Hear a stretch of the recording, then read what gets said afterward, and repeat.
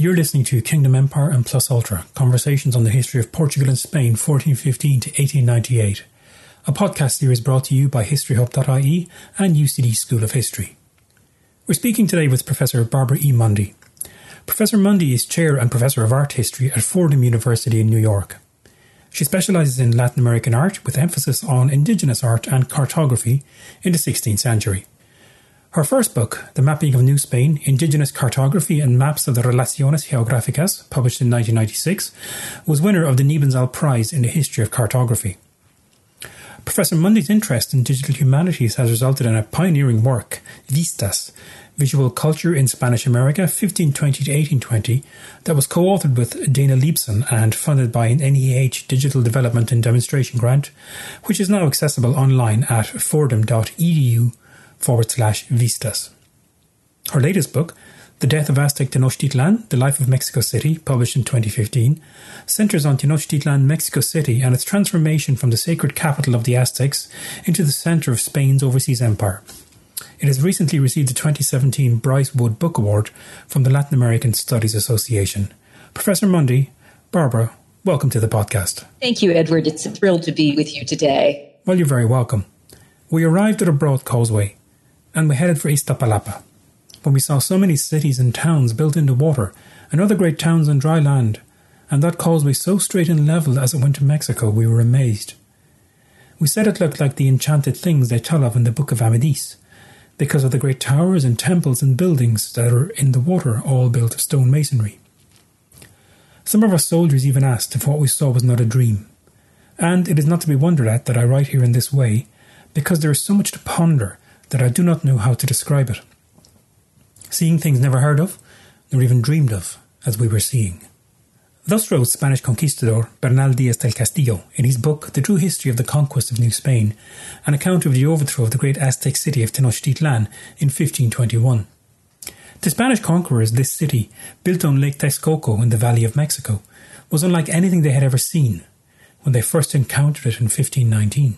Yet, just 2 years later, the Aztec capital had fallen to Spanish forces and was in ruins, and its leaders dead or imprisoned. And so, Barbara, if we were to read only the Spanish sources of the devastation of the city, and there were quite a few, we would assume that the city as an Aztec entity ceased to exist in 1521. You, however, argue that while the letters of Hernán Cortés make clear that he razed and destroyed the Aztec capital, nothing could be further from the truth. And when we become attentive to a wider range of sources, the Spanish conquest seems less triumphalist. So, to quote you, while Tenochtitlan as an indigenous imperial capital certainly came to an end with its conquest, the death of Tenochtitlan as an indigenous city is a myth.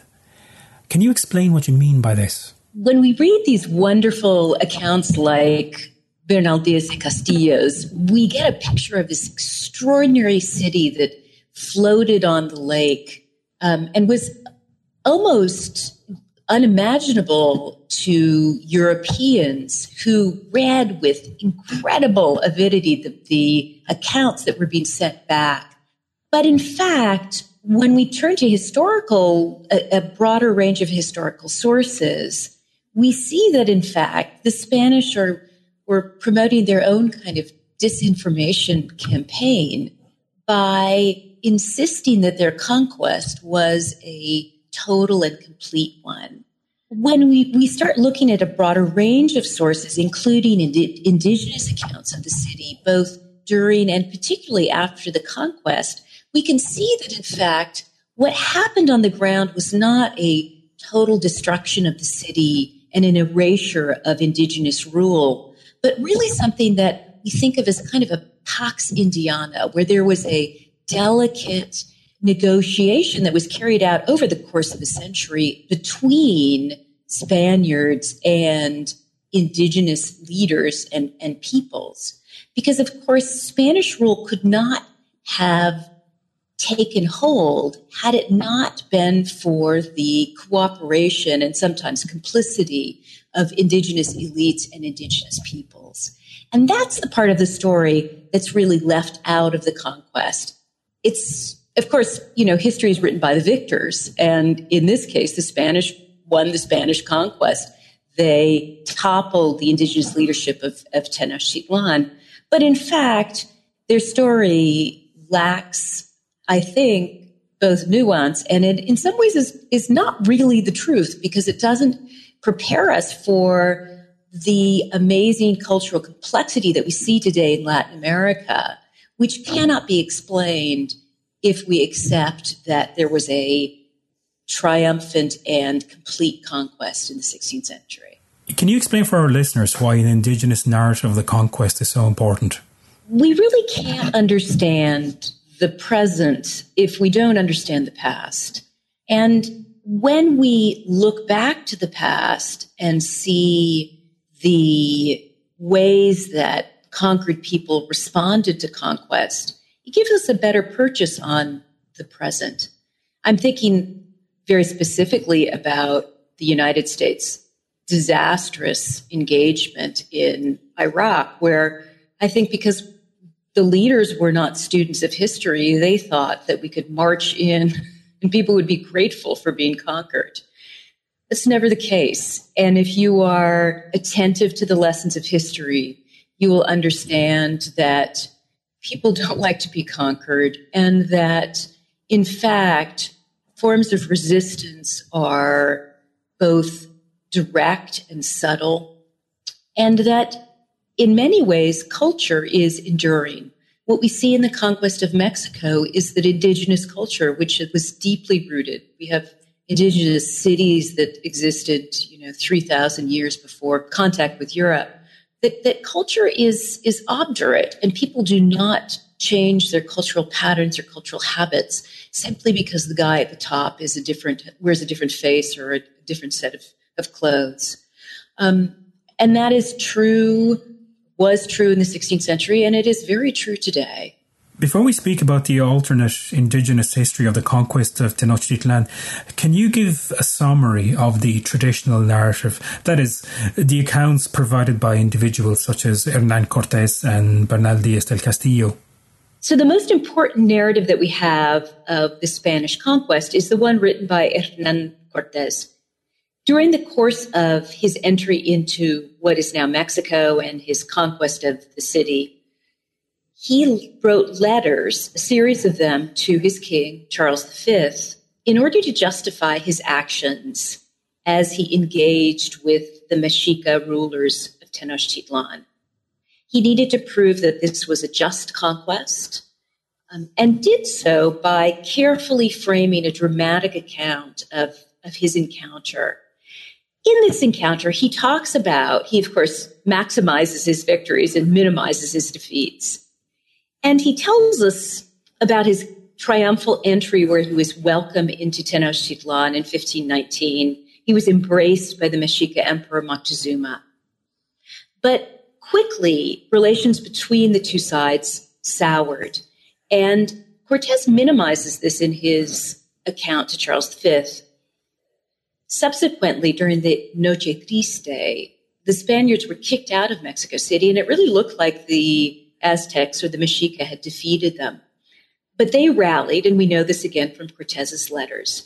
They moved back to find succor with allies to the east of the capital and regrouped, adding to their numbers many indigenous forces.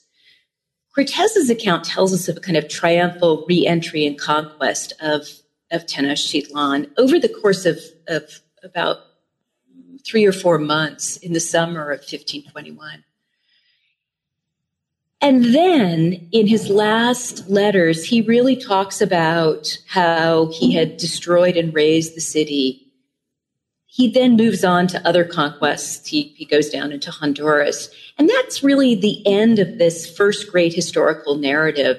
And historians have followed suit with Hernando Cortés and really ended the story when his attention moved away from the city. Because of that, we have this historical blank spot where we don't know very much about the city after the conquest. Bernal Díaz del Castillo who writes another great narrative that's published actually much later on, but he writes it at the end of his life. His is a dramatic narrative that is clearly shaped over retelling during the course of his very long life. he presents too a narrative about this fall over the course of months as the city itself was kind of starved into submission. And he actually does tell us more about the city after the conquest. But he wrote volumes and volumes and volumes, and most people don't read the whole narrative of Bernal Diaz because it's so long. They kind of stop at the end of the conquest and end their story there. So the narratives that have been written, and the ones particularly that have been translated into English, really end very much as Cortez proclaims his own victory over the city and stop there. So what kinds of sources or narratives did you use to construct or collate an indigenous narrative as a counter to the traditional Spanish chronicle? I've long worked on cartography, and when I started looking at maps of Mexico City, it became very apparent to me that when you look at indigenous maps of the post-conquest city, it's as if the Spaniards are not there at all. And that gave me a sense that there was an entirely different perspective to be had from the ground. If you were thinking about what life was like in one of these densely populated indigenous neighborhoods in the city, say in the 1560s, some 40 years after the conquest, many of the patterns of life, of agriculture, of marketing, of foodways, would have remained relatively unchanged. Landscape, too, would have, in some ways, changed not so dramatically. And maps show us this because they give us these images of indigenous landscapes that really could have existed before the conquest and could have existed after the conquest. So my first step into constructing an indigenous view of the city really began with the maps that indigenous peoples themselves had made of the city. The very existence of the city itself was a remarkable feat of human ingenuity. How did it come to be? And how did it manage to establish itself as a centre of imperial power for almost 200 years? The Aztec capital of Tenochtitlan was an island that rose out of a shallow lake. We know from archaeology that, in fact, it started out as these little rocky outcrops in the middle of this vast lake that was measured about 150 kilometers north to south. And what the people of Tenochtitlan did over the course of over 200 years was they built out their island by taking soil from the lake bed and building out an incredible island, which became their city. The city itself was an extraordinary engineering feat. The lake itself is what we would think of as an inland sea. It has no natural outlets. And thus, the peoples of the island and the peoples around the lake needed to construct huge dikes and aqueducts in order to control the rising and falling levels of the lake to protect the city, and in order to supply the city with fresh water. So when we start looking at the ecological history of the Valley of Mexico, we become really aware of the extraordinary engineering feats that peoples of the valleys engaged in order to create a verdant and almost utopian landscape. Key to this was controlling the lake itself.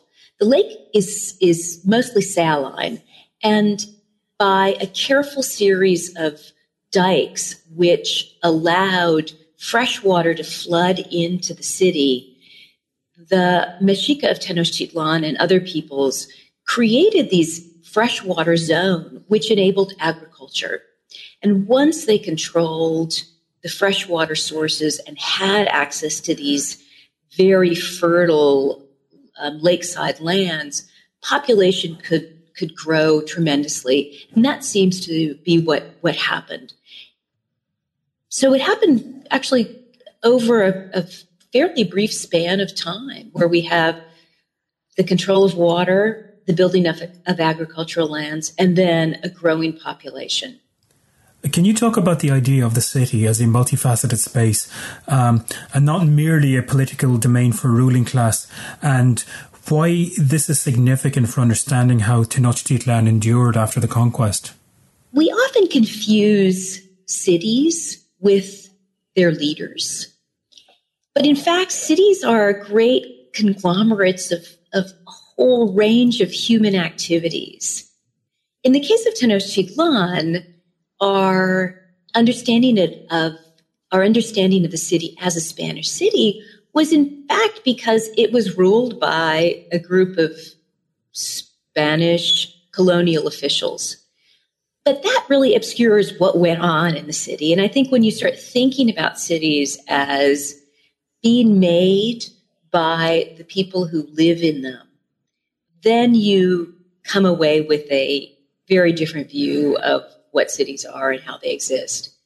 I was very influenced in writing this book by the work of Michel Desserteau, who writes about the ways that people, as they walk through the city, literally create it.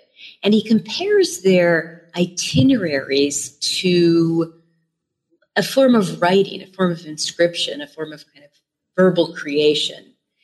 And thinking about the ways that people in Tenochtitlan literally created their city by being in it, by moving around it, by creating market centers, by engaging with each other, brought me to a different understanding of the city. As an art historian, I'm of course very sensitive to the ways that, say, architecture defines a city. But because we are trained to look at big, massive buildings, that's the legacy of our training in European modes of building, we tend to overlook the importance in the lives of cities, particularly cities of the Americas, of huge open plazas, because it's in the outside that urban life really takes place. So I started to think not only about the ways people were moving in the city, the ways people were engaging with each other in the city, but I also started to think about the ways that vacant spaces played an instrumental role in the city. And again, they often slip below the level of visibility because we're trained to focus our eyes on architecture that is mass rather than void. So thinking about void was crucial for me in reimagining the city.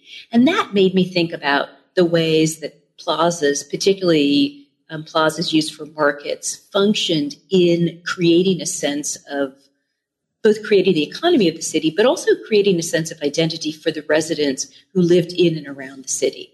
I'm intrigued in your book, The Death of Aztec Tenochtitlan, how you use the modern-day map of Mexico City's metro system to mark out examples of the city's lived space, as well as to introduce us to the city's historical narrative.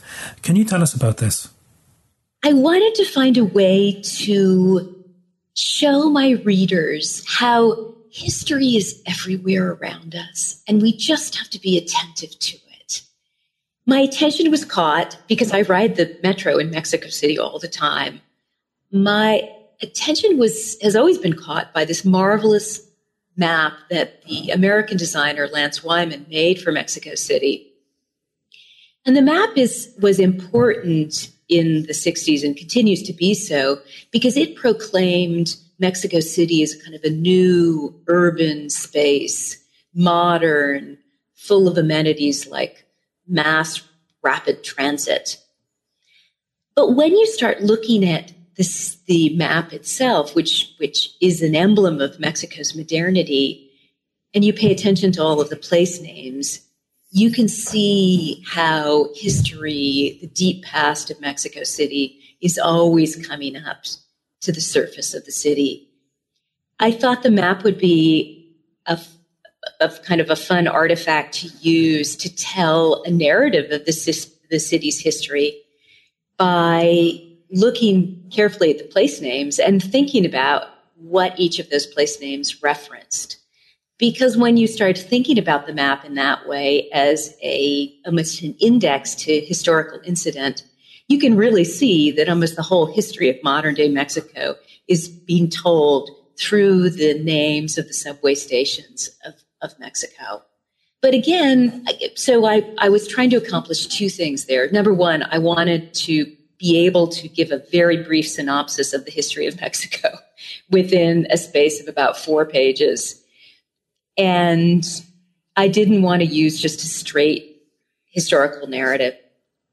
And I also wanted to make the point that if you're attentive and that if you really care about the city and you think deeply about it, you will be able to see that the past is always with us in every present moment of moving through the city. What can you tell us about the importance of water in representations of Tenochtitlan? Any visitor to Mexico City today, particularly visitors to Mexico City in the months of July and August and maybe even September, will be amazed at the quantity of water that falls from the sky almost every afternoon. Mexico City, though, is a dry space. There aren't visible rivers. We don't see lakes around it. And it presents us with somewhat of a contradiction of being a place that receives a tremendous amount of natural rainfall, but also being a city that's often in the grips of water shortages. Mexico City, which used to be known as Tenochtitlan, has always had a difficult relationship with water. Going back to the first millennia when settlements were settled around the lake. And because of this relationship with water where there was either too much or not enough, water played a very important role in the residents thinking about the city. As an art historian, I was very struck by the ways in Aztec art, water is often referred to in somewhat oblique ways. The deity Chalchitlicue, the goddess of lakes and still water, often appears in monuments created by the Aztecs. And the more I paid attention to her presence, the more I came to see that the ancient peoples of Mexico City were also bringing to the foreground their understanding of a relationship with water. Did the prominence of water continue to be a feature in post-conquest representations of Tenochtitlan, Mexico? When we look at maps that are created after the conquest, we often see a very idyllic view of the city. And the lake surrounds the city as it did up until pretty much the 19th century. But the waters are always seen as tamed and pacific. It's when you start reading the historical accounts of the city after the conquest that you realize what a disaster the city had become. During the Wars of Conquest, the Spaniards broke the dikes that protected the city from floodwaters. And they also didn't understand the delicate balance between the city and its surrounding waters. And they didn't pay attention to the great engineering works that their predecessors, the Mexica, had created in the valley. Thus, when we enter into the historical record of, say, the 17th century, we find that Spaniards are writing about plagues of floods that happened to the city, in part because of their own mismanagement of water resources. Maps tend to tell us a very idyllic story of the city. Many of them are done by Spanish map makers, and they're often done for export. So they're meant to really show how well organized and beautiful the city was in the wake of the conquest. And they tend to show the waters of the city as being very tamed and unproblematic. It's only in the historical records that you start to understand how actually dangerous and devastating the mismanagement of water turned out to be for the city in the 17th century. What was the relationship between the Tlatoani, or the ruler, and the city environment?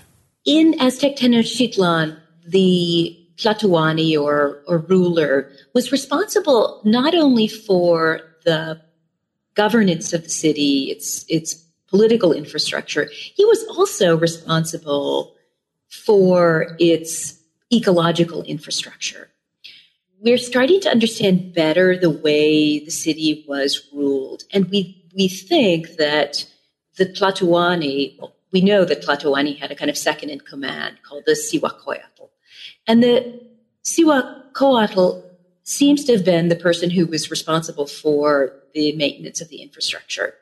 So rulership was predicated not only on being well-born and having the right bloodlines, but it was also predicated on being able to manage the complicated environment around Tenochtitlan. We see this because the Cihuacoatl is often depicted with a digging stick, which is a kind of an icon that's used to show somebody who can build things or can create dikes or canals. We know from this icon that, in fact, the Mexica high rulership are showing themselves to their peoples as being the ones who are the kind of engineer-in-chief as well as the commander-in-chief. So being able to manage the surrounding environment played a role in public perception of the Tlatoani, as well as playing a role in actually the obligations of the rulers to his peoples.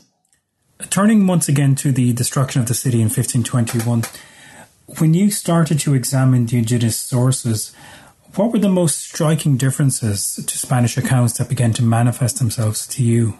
A fundamental shift in my understanding of the city came when I read Andrés Lira's extraordinary book, Comunidades Indígenas Frente a la Ciudad de México, which is about the existence of Mexico City's indigenous government.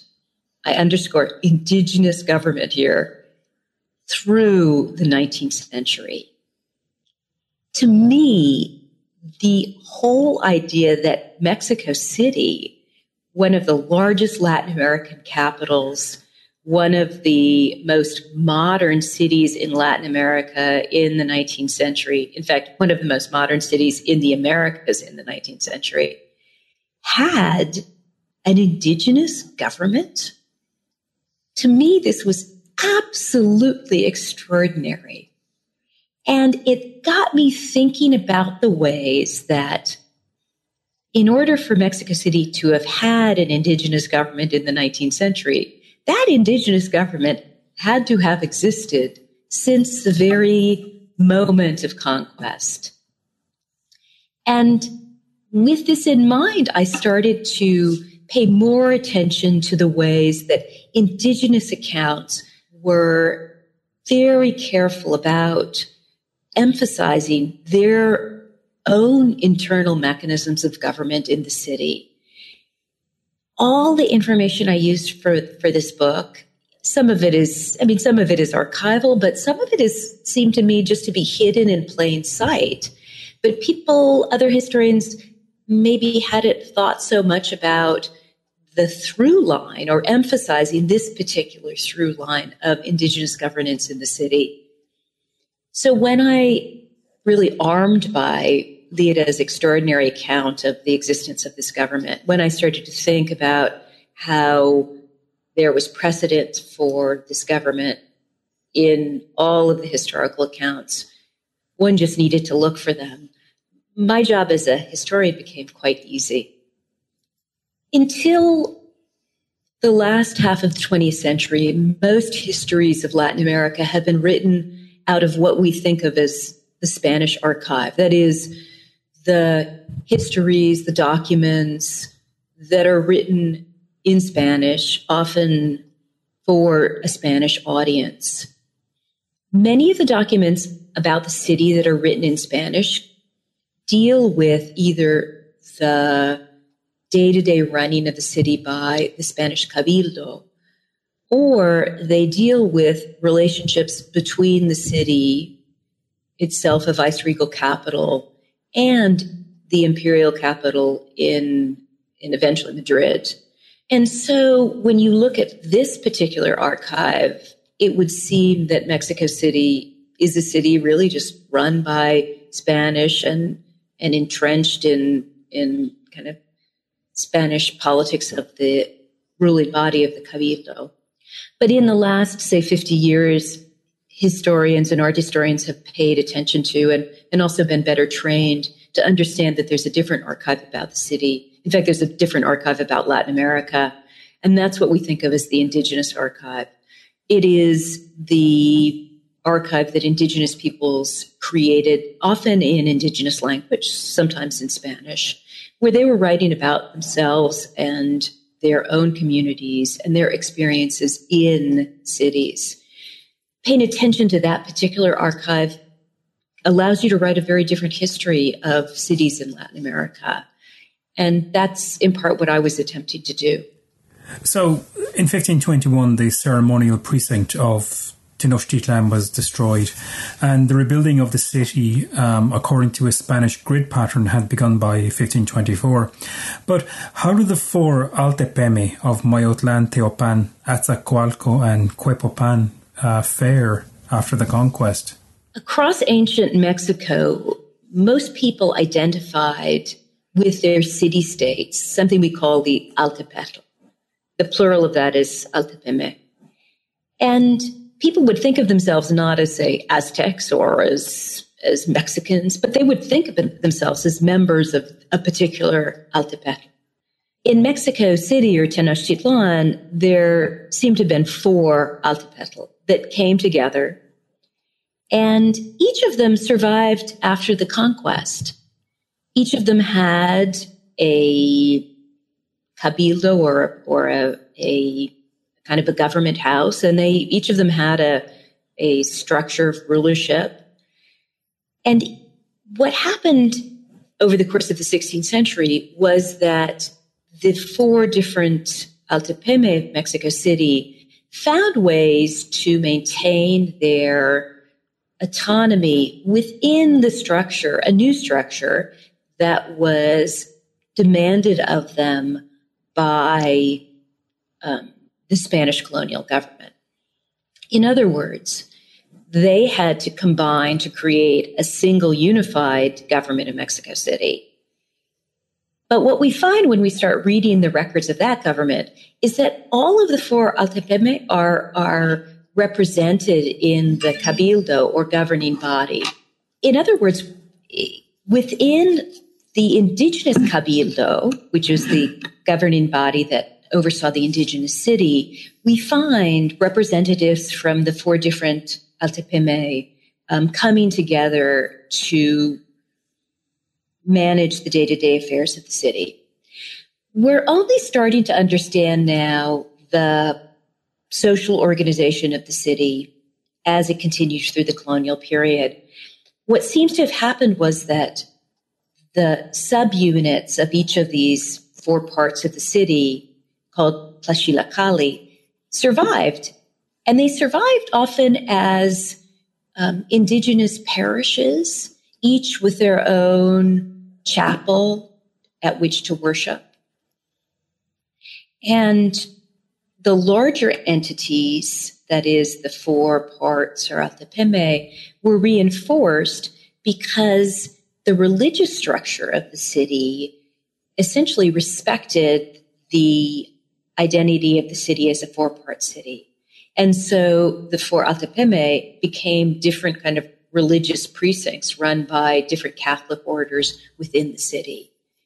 So looking closely at indigenous sources has allowed us to see that, in fact, the roots of the Catholic and colonial city has much to do with the social arrangements that were negotiated long before the conquest by the indigenous residents of the city.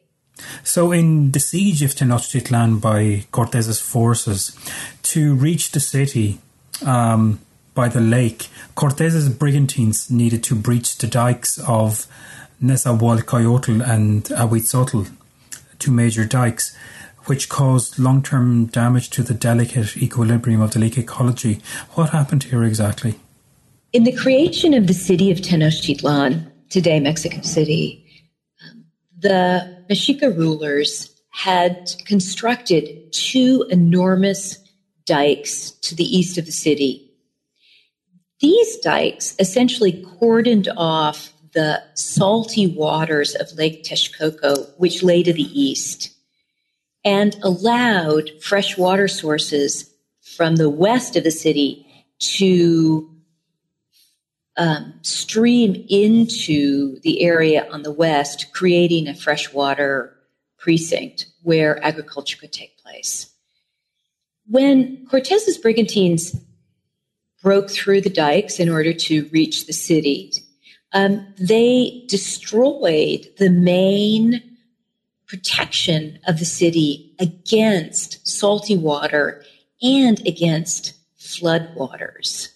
The devastating consequences of not maintaining the dikes and allowing the surging salt waters to the east flood into the system and overtake the delicate balance of the western freshwater areas wasn't really apparent right after the conquest, because soon after, Mexico City and the whole valley became gripped by a terrible, terrible drought.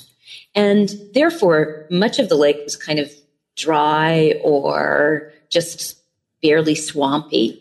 It was only when the rains started to return in the 1540s that the consequences of not maintaining the dikes was evident. And we start seeing disastrous floods of the cities in the 1550s. That was because these two protective dikes that lay to the east of the city had been dismantled and not maintained. And so when the waters returned, the floodwaters from the east simply swept in and overtook the city. Managing the levels of the lake would be a constant preoccupation for both the Spanish government as well as the indigenous government throughout the 16th century and beyond. The crucial moment really came during the Wars of Conquest, and it not only disrupted the flow of water in the lakes, but it also showed how the Spanish conquistadors had no understanding of this amazing ecological feat that had been constructed. And in an act, a kind of careless or wanton act of destruction, they simply didn't understand that this act during a time of warfare would have disastrous consequences over the course of the 16th century and well beyond. As you note, representations of space, such as maps, contain ideologically coded and culturally specific ideas about space. And this is highlighted starkly in two contrasting maps of the city from 1563 and 1565. Can you explain the different visions of the city offered in each map and why this is significant? One of the maps shows us the area around the Plaza Mayor, which is today the Great Zocalo of Mexico City. This was the area that was the heart of the Spanish city, and most of the buildings around it were occupied by powerful Spaniards. The viceregal court, Hernan Cortez's family, the Cabildo, which was the local government run by Spaniards. And when you look just at the plaza, it looks as though Mexico City's heart is a Spanish city. The buildings are in a European style, and there's very little evidence that this had once been the great capital of the Aztec or Mexica city, with the Templo Mayor looming at one end of it, and other temples and buildings devoted to religious practice in that large space. So if we look just at that map, we would be thinking about the city as simply a kind of a new colonial Spanish city. But if we turn to another map, which is done really roughly at the same time, that shows us the great zones of agriculture that indigenous people were working somewhat on the outskirts of the city. We understand that the city now as a totally different kind of space, one that's dominated by indigenous agricultural production, one where indigenous people are owning the lands, one where indigenous rulers are organizing this particular space. The indigenous map gives us a window into the extraordinary engineering feats of the valley. What we're looking at here are acres and acres of something called chinampas. Chinampas are floating beds. They're created when, in the shallow lake beds, agriculturalists would muck up the muck, this very fertile soil from the bottom of the lake, and they would pile it into beds. The waters would be canalized around the edge of the beds, and that would provide irrigation year-round, even during the dry season. And it would also provide a way to move the crops that were being grown on this nutrient-rich soil to market. When we look at this map, again, from a generation or two after the conquest, we can really start to understand how enduring certain practices, particularly agricultural practices, were in the valley itself. To compare the two, it's hard to think that we are talking about the same city, because one shows us the city is a collection of buildings in which Spanish conquistadors lived rather grandly, and the other shows us the practices through which the city was able to feed and sustain itself. In my book, I try to bring those two visions of the city into conversation.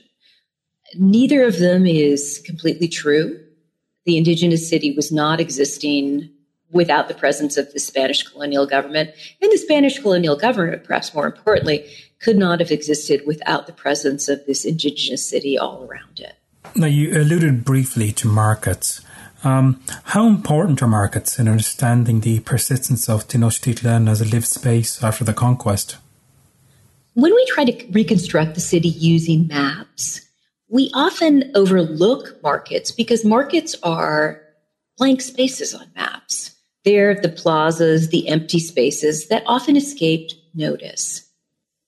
But we know how important markets were, beginning with the accounts of both Hernán Cortés and Bernal Díaz de Castillo, who talk about the extraordinary markets in Tenochtitlan and its sister city, Tlatelolco, where tens of thousands of people would gather every day to buy foodstuffs and luxury goods. When I started to think about the empty spaces in Tenochtitlan, I realized that major empty spaces were devoted to these markets. And a very important one existed in the southwest corner of the city. And that market, called the Tianguis, was right adjacent to the seat, the cabildo, the government palace of indigenous rulers. We have a couple of maps of that market that show the enormous variety of foodstuffs that were being trafficked in it. They also show us the enormous expanse of this market. It was, and if you know Mexico City, you'll understand how startling this was. It was about 20% larger than the Plaza Mayor or Zocalo. Now, the Zocalo is, I think, the second largest city plaza in the world. It is enormous. It's just this huge space in the center of Mexico City. So if you can imagine that space amplified by 20%, plunk it down to the southwest of the city, you will have the great Tianguis of Mexico City after the conquest. It's significant that the indigenous government palace was right adjacent to it, and in fact oversaw it. The government palace was a two-story building. We have a sense from other historical records that one of the ways that the indigenous government could support itself was by taxing exchanges that were going on in the market. We have not a clear picture of this for the Tianguis, but it seems that, in fact, that's one of the ways that the indigenous government could continue to both maintain itself and to maintain control of a very important part of the city, and that was by its presence in this enormous marketplace. But it's because this marketplace, the Great Tianguis, is not represented either in textual accounts or in paintings that it doesn't get paid enough attention. In contrast, there was another market in the Zocalo, the plaza, the main plaza, that seems to have been not as important in the 16th century, but grew in importance in the 17th century.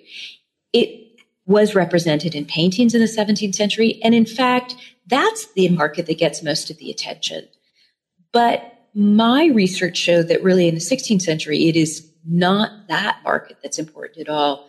It's the Great Tianguis adjacent to the indigenous palace that is the economic engine of the city. Can you tell us about the importance of Aztec elites in rebuilding the city?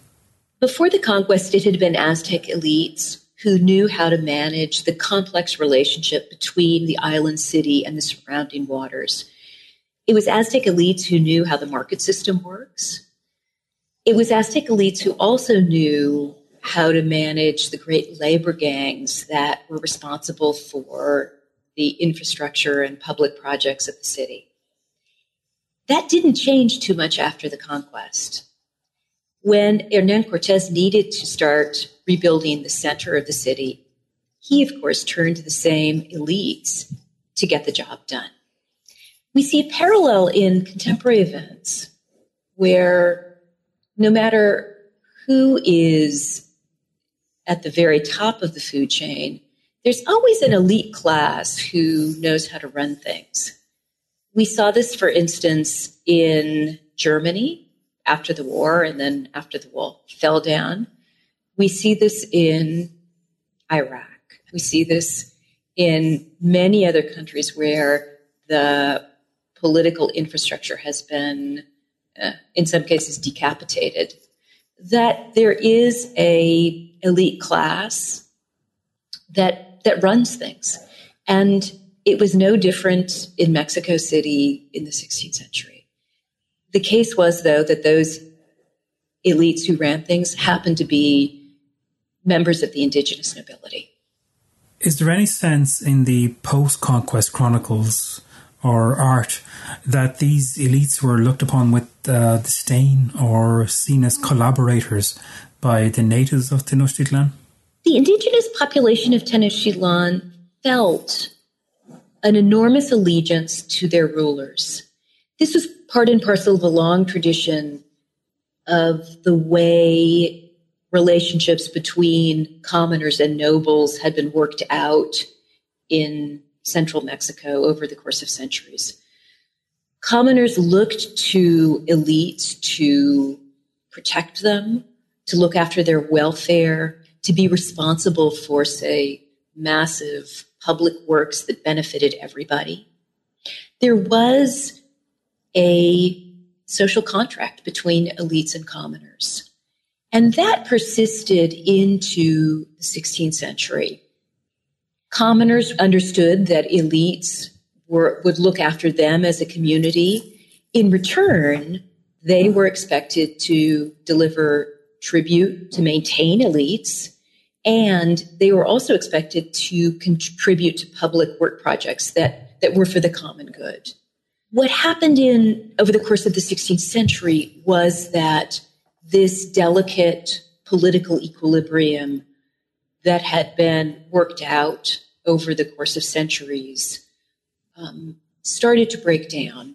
And the reasons for the breakdown really had to do with the tribute system.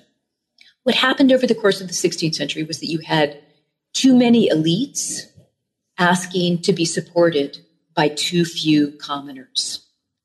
The epidemic diseases that devastated populations in Mexico, across Mexico, over the course of the 16th century had a terrible effect as they frayed these political arrangements. In addition, you also had a new class of elites, the Spanish conquistadors, who looked down the food chain to indigenous commoners to supply them with goods and services.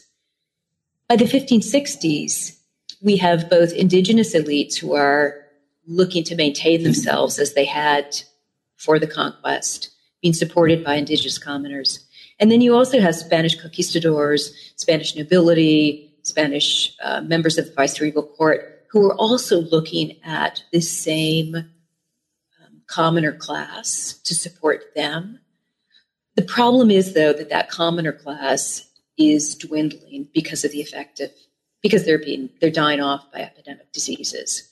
So by mid-centuries, you start seeing clear evidence that the social compact is starting to break apart.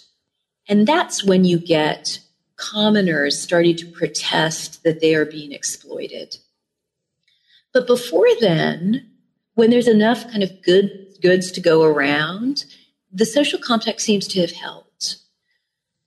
Now, there are these crises at the end of the 16th century, but again, enough of the social compact endured so that we can find an indigenous government still existing, being supported, creating a sense of community in the city through the 19th century.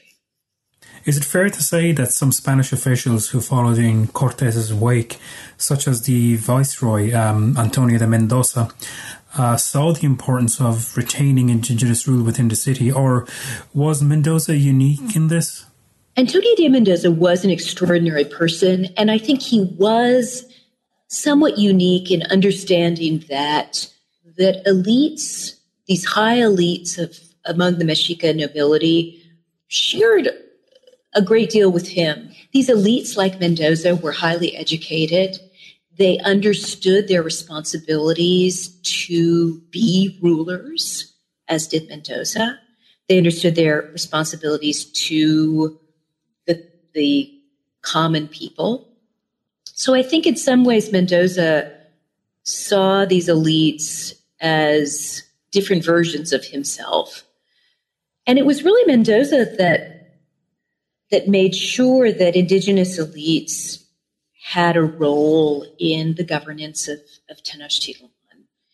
It was he that felt comfortable enough to, I think, bring them to the table in heading an indigenous government.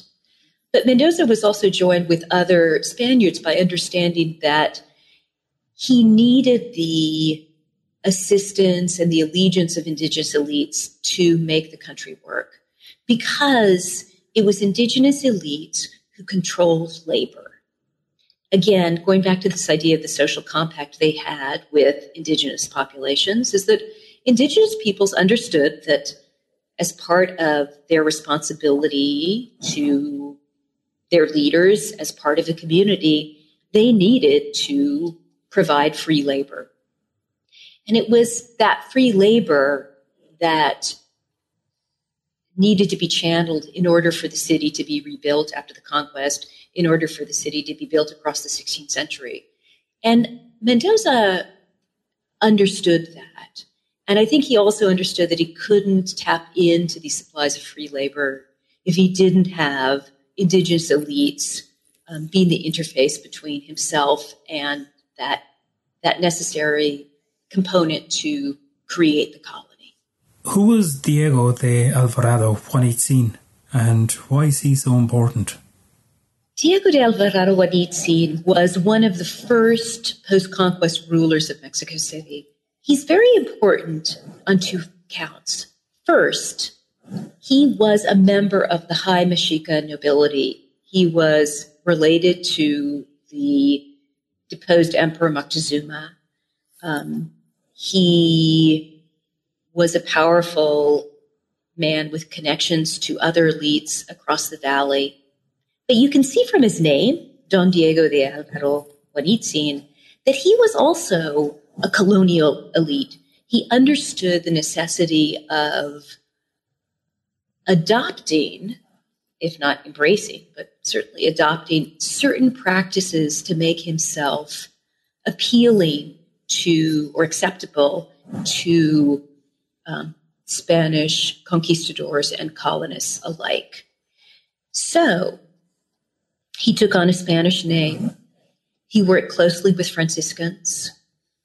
At the same time, he seems to have maintained many of the prerogatives that were due him as a high-ranking member of the Mexica nobility.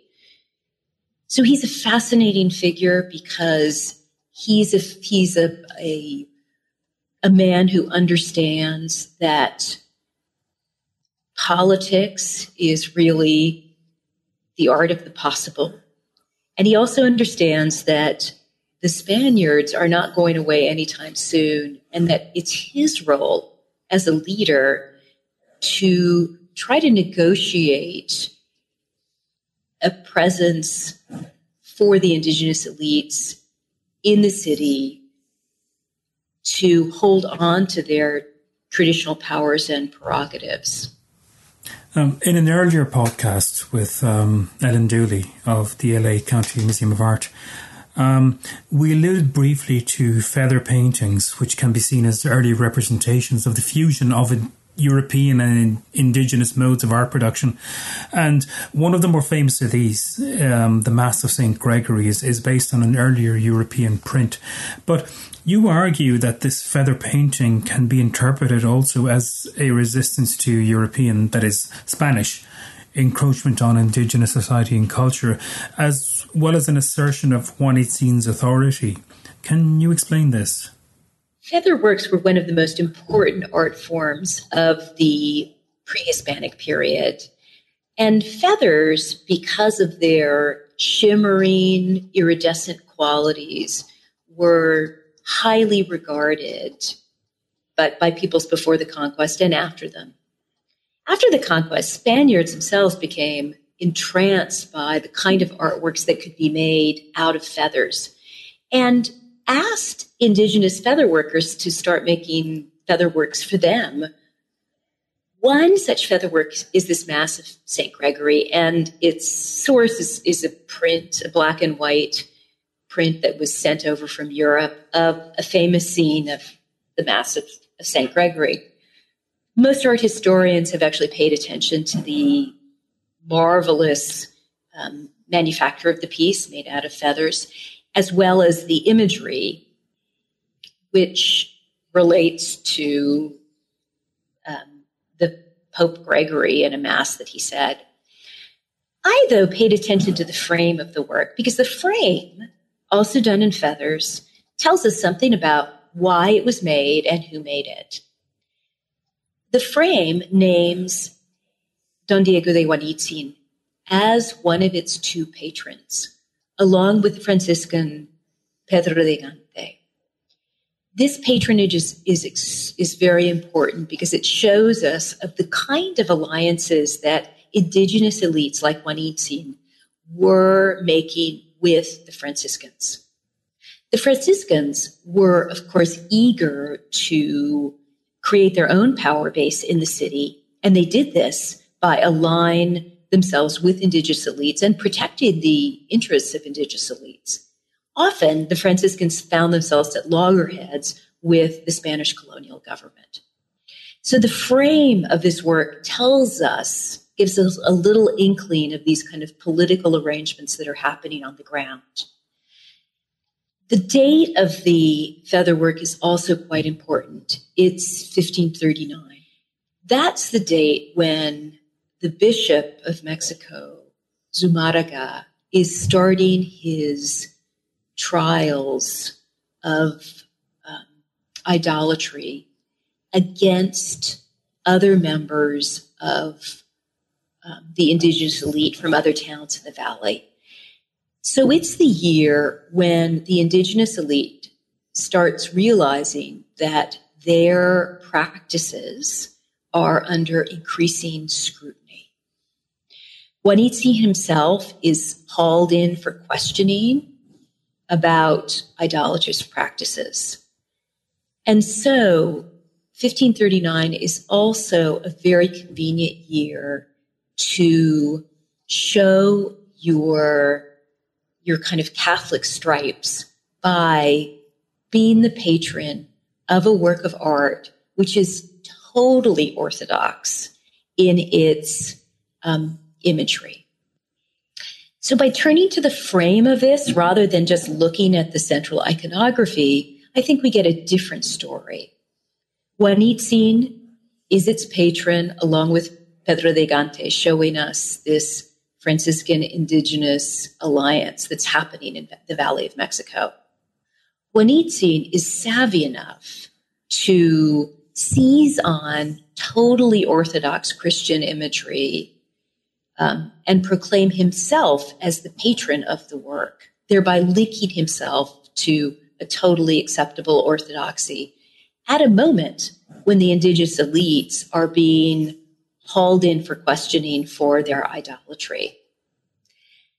The top of the frame also tells us its intended recipient, and that's the Pope at the time.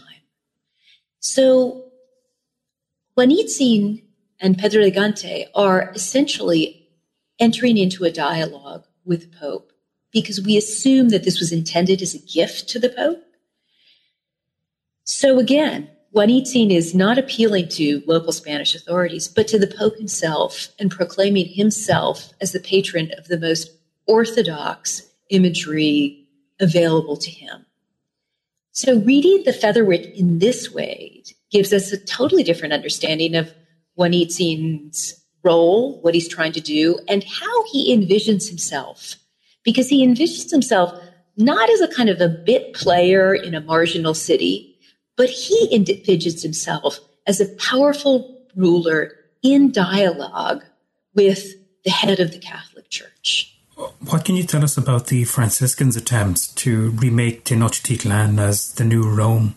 The Franciscans were one of the most powerful forces in the city. The order settled in the city. They were chosen by Hernán Cortés to lead the evangelization efforts of indigenous peoples. And they built their monastery in the city, and they set up parishes to convert the indigenous peoples. They also struck alliances with the local indigenous elites and often protected their interests. In their own imagining of what this new city was to be, they had a very useful model in Rome. Because, of course, Rome was the heart of the Catholic Church, but Rome had been a pagan city. And pagan monuments were all over Rome, and they had been repurposed to new use, often as Catholic monuments. So Rome, as a once pagan city, an imperial city, but now the heart of Catholicism, was a very useful model, both conceptually and practically, for the Franciscans. The Franciscans took over the indigenous temple precincts of the four parts of the city, and it was there that they built the first churches. This had been done in Rome and as well as in other parts of Christendom. So the Franciscans were following well-established protocols in doing this.